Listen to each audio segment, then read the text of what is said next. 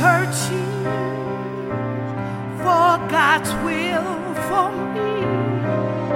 Hello and welcome to the podcast with Pastor Frank. Love, prayers, and healing. And I want you to know that I pray for you.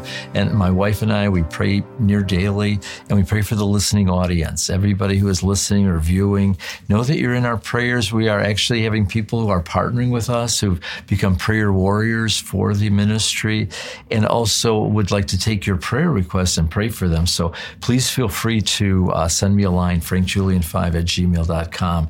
And we will put you on our prayer list. So we're continuing now with this 10-week series on the 10 Commandments. We're at commandment number 3. This is being taken from my book that I encourage you to get. Not about selling books, but go to the website, frankjulianministries.com, and you can read along each chapter and understand in depth what I'm trying to present here. It's basically 10 sermons that I did on the 10 Commandments. So number 3 commandment is, thou shalt not take the name of the Lord thy God in vain. And, you know, we've heard about that one. And I want to read you our other companion text that I'm reading from Paul's letter to the Romans, chapter 7. He says, therefore, my brethren, you also have become dead to the law through the body of Christ, that you may be married to another, to him who was raised from the dead, that you should bear fruit to God. I'm just going to read that one verse this week. This is about bearing fruit to God. If you are hindered by the law, and you continue to keep the law, even though you can't keep the law, you get under condemnation. And it says there is therefore now no condemnation for those who are in Christ Jesus. Jesus was condemned to death for you.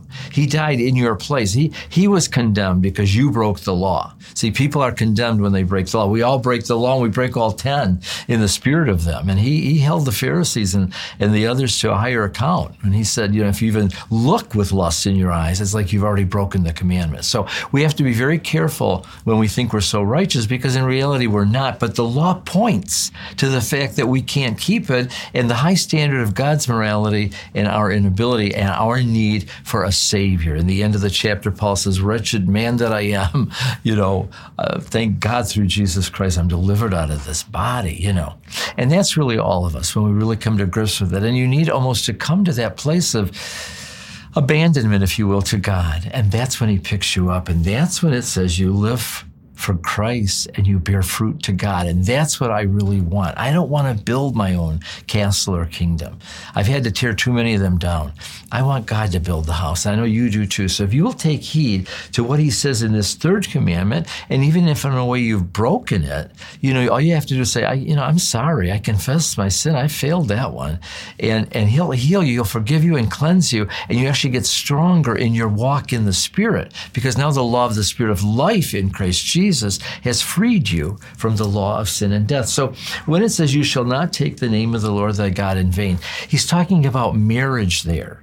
Too many people just think it's by saying the name of Jesus carelessly or in a swear word. And that's not good. I mean, I'm not saying that's okay. I think that is not good at all. But what I am saying is when I married my wife, she took my name. She was Peggy Escrow, and she became Peggy Julian. And I love that she's Peggy Julian for almost 44 years now. And so what I want to say to you is that when you take the name of the Lord, when you become a Christian or a God-fearing believer, you need to know that you have taken his name and that you represent him. Peggy represents me and the family and our children, and they've taken my name, my last name. And so what I want to say is when we become Christians or God-fearing, and people know us as the people of God, as the Jews have become the people of God, and they carry his name, and we carry his name, and when you just live in vain, you don't live you don't live on purpose. You don't do what he wants you to do. He doesn't want that. That's a breaking of his command. He wants your life filled with purpose, not vanity. He has a plan for you. He has a destiny for you to fulfill. And he wants you to walk that out. And he wants you to take it very, very seriously. We don't take this lightly, that I'm called by the name of the Lord. Neither does Peggy, by the way. And you know what? When she signs a check with her name, she can take everything that I have out of the bank. It's all hers, too.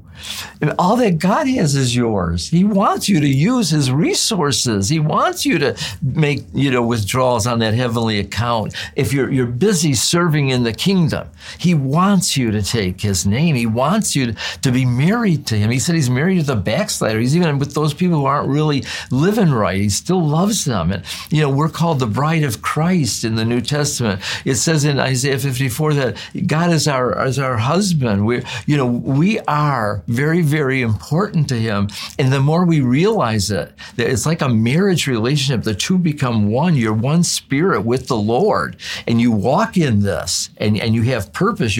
His will be done on earth as it is in heaven. And what he hates, you hate. What he loves, you love. And you walk with him as you would with your spouse. And you don't live a life of vanity. You live a life of purpose.